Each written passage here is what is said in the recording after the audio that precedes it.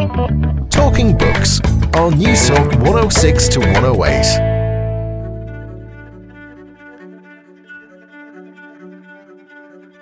Sometimes when thinking about Africa, people are going to say, oh, it's the dark continent. It's a continent in which they are fighting every day, dying for starvation, Ebola, Rwanda genocide, civil wars, Mugabe, Obiangema.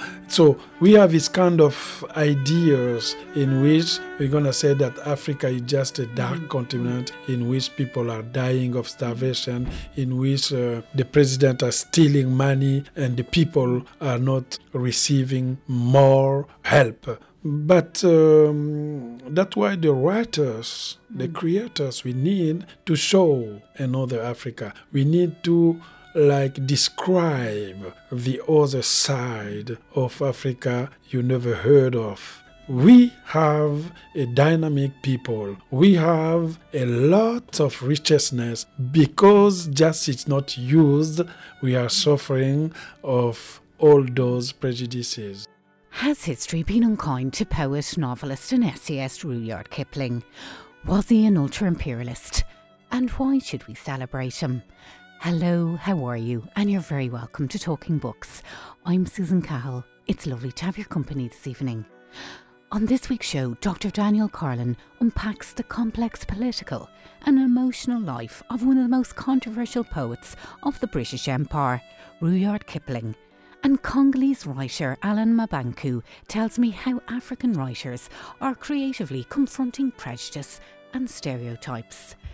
I think that people are trying to do their best in order to change how Africa is. Africa is suffering because of some people who don't want Africa to move forward.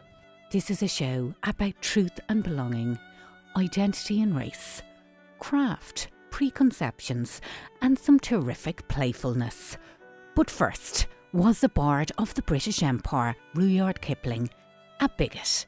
In his introductions to Rudyard Kipling's stories and poems, British literary scholar Dr. Daniel Carlin writes, Kipling began as a sensation, almost a scandal. He rose like a rocket and was expected to fall like a stick. He baffled prediction and is still up there. But his trajectory has been uneven. He is no longer the fashion, as he was for a few brief years in the 1890s, nor does he command the devotion of the general middle-class reading public, as he did for the first 30 years of the century. The economic and cultural interests of the class have shifted, if indeed it can be said to be composed of the same kind of people. The authenticity and immediacy of Kim are as remote as the Pilgrim's Progress. On the other hand, the decline of Kipling's critical reputation has been reversed in recent years. His admirers may cling to the superstition that a drowned man brought back to life won't sink again. Without doubt, Rudyard Kipling is one of the most important authors and interpreters of the British Empire. Born in Bombay in 1865, Kipling was the first British recipient of a Nobel Prize for Literature. And I think it's fair to say it's next to impossible not to think of the British Empire without reflecting on some of Kipling's iconic stories and verse. But why is Kipling no longer in fashion? Has his political views been misunderstood or somewhat misrepresented? And how did childhood loneliness, personal hardship and depression shape his writing and creative vision? Professor Daniel Carlin is the Winterstoke Professor of English at the University of Bristol and the author of The Figure of the Singer, Prouse English and Browning's Hatreds. Well, Daniel has just edited Rudyard Kipling Stories and Poems for Oxford World Classics, which I think in some way has rehabilitated or at least put Kipling and his writing into its historical context. Over the weekend, I got a chance to speak with Daniel. I asked Daniel, was Kipling a man of immense contradictions? Well, he himself said that you couldn't be an artist unless you had what he called two sides to your head. And he'd always had that. It's partly a result of his childhood. We might go into that a bit later. But the contradictions and the tensions are what make him such an interesting writer, and they make him a more interesting writer than he is a thinker.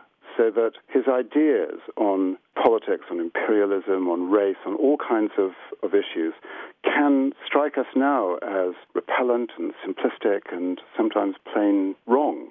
But when he came to put his ideas into his writing, they get transformed. There's a kind of alchemy that takes place, and the stories, the creative work is far more complex, far more interesting and alive today than the bold ideas themselves. And that certainly applies to imperialism. Kipling did believe in the civilizing mission of Great Britain, of the British Empire. He did believe in imperial responsibility, and he probably also, if pushed, would say that he believed in the superiority of the white race to other races.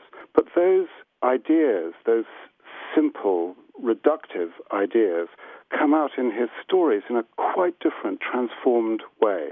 You get a novel like Kim, which is deeply respectful, loving of other cultures, and which does not, in any sense, kind of support a British imperialist project in the way that it might be done on a political platform. So, Daniel, do you think it's simplistic to say that he was a propagandist?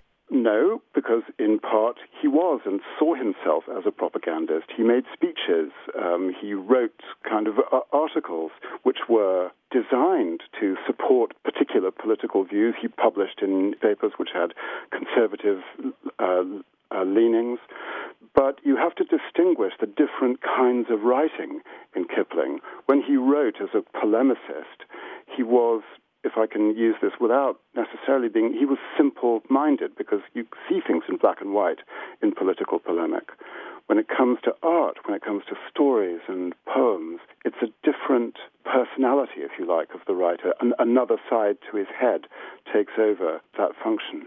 And interesting, you say, Daniel, that England was not and never became Kipling's native land, and that the imprint of India was all over his work and essentially promoted his imagination. Well, this is, we often forget that Kipling was born in Bombay, what we now call Mumbai, and his earliest memories, which he movingly describes in his posthumously published autobiography, Something of Myself, are of the fruit market in Bombay when he was a little child, the Parsi burying grounds, the little Hindu temples.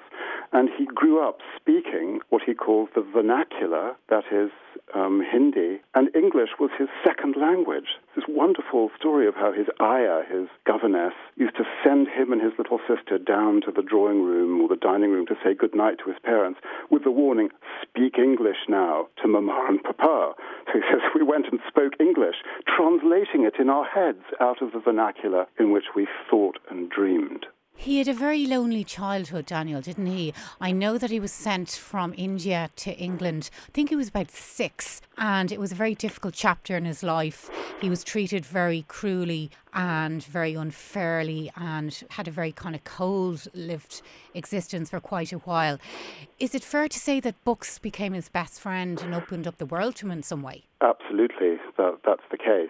And this is one of the most inexplicable episodes in his life. It wasn't unusual for Anglo-Indian families, that's to say families of British people settled in India, to send their children back home to be educated or looked after around the age of 5 or 6. So that in itself wasn't unusual, and Kipling was taken with his little sister back to England at that time.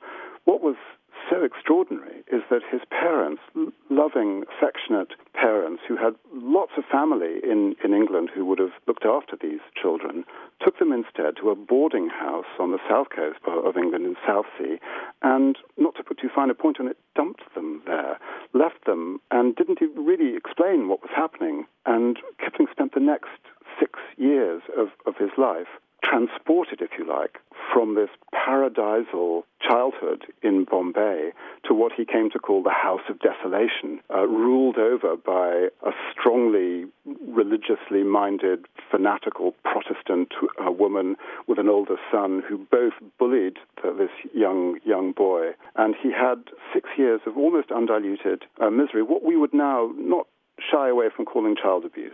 And I've never understood why Kipling's parents did this to him.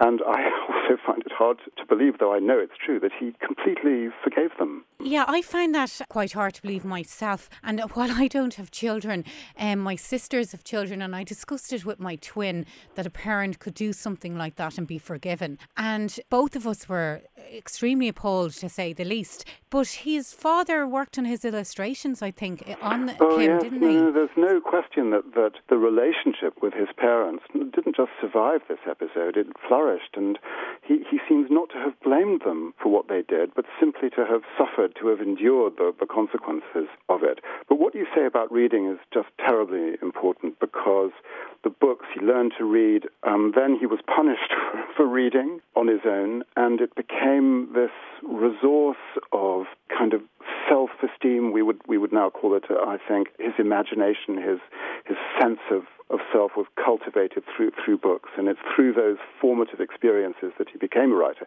He also says, rather humorously in Something of Myself, that the long practice of lying that he learned in this boarding house in Southsea was also of great service to him as a writer, since after all that's what writers of fiction do. So he did. That was where he learned his craft. When you look at some of his novels, they're about outsiders, people who don't belong, people living on the margins. And it just fed his imagination in so many different ways. But also, I imagine, his depression later in life. Oh, yeah. I mean, there's a passion in Kipling for belonging, and also these fantasies of a surrogate family, unlike the one that he was sent to, but a surrogate family that will in fact nurture you. So the classic example of that, think of Mowgli in the Jungle Books, also, so to speak, abandoned by his parents, but he doesn't find his way to the House of Desolation, but to the den of Mother Wolf and Father Wolf, and he's adopted and kind of loved and nurtured. So right through Kipling's work is this yearning to be part of a community, a family, a tribe, and to have an insider's knowledge of what's going on. And that, of course, was then powerfully reinforced by his becoming a journalist, since that's what journalists do. We speak of a journalist getting a good story, and a good story for a journalist is always what really happened. What's the real story behind this? The public is being fobbed off with some account, but I know what really took place. And that's fascinating for Kipling. Lots of his stories involve uncovering, like an investigative journalist, what really lies behind a set of events. And so the counterweight to that, of course, is that you never really do belong anywhere. So the yearning, the passion for being part of some larger group is coupled in Kipling with the knowledge that the writer is, in the end, essentially solitary and a kind of exile. And Daniel, a good journalist has to listen and also observe. And he learned his trade, and this impacted really on how he wrote his books, didn't it? Oh, yeah. And there are great anecdotes from later in his life about how he would pump people for information. He needed information for some story that he was writing.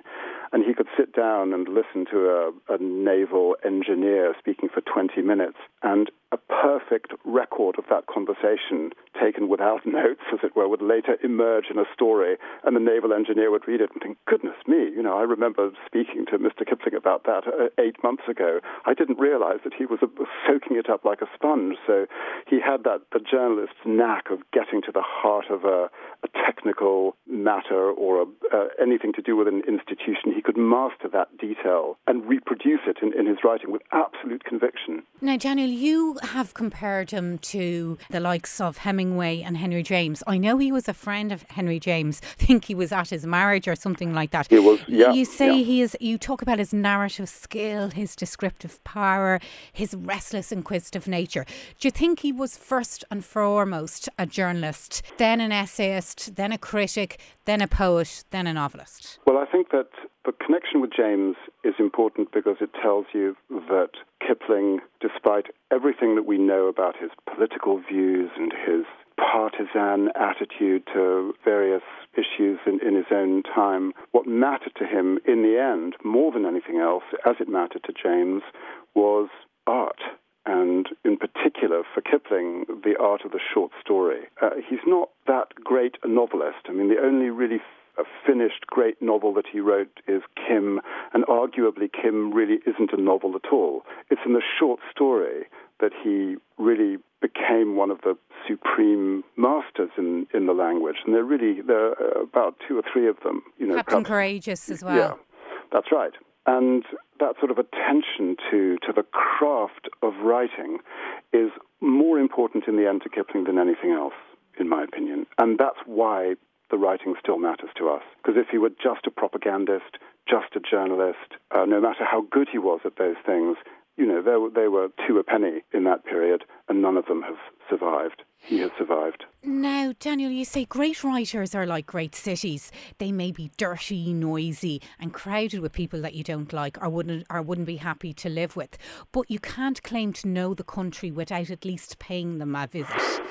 That made me laugh, but it's very, very true.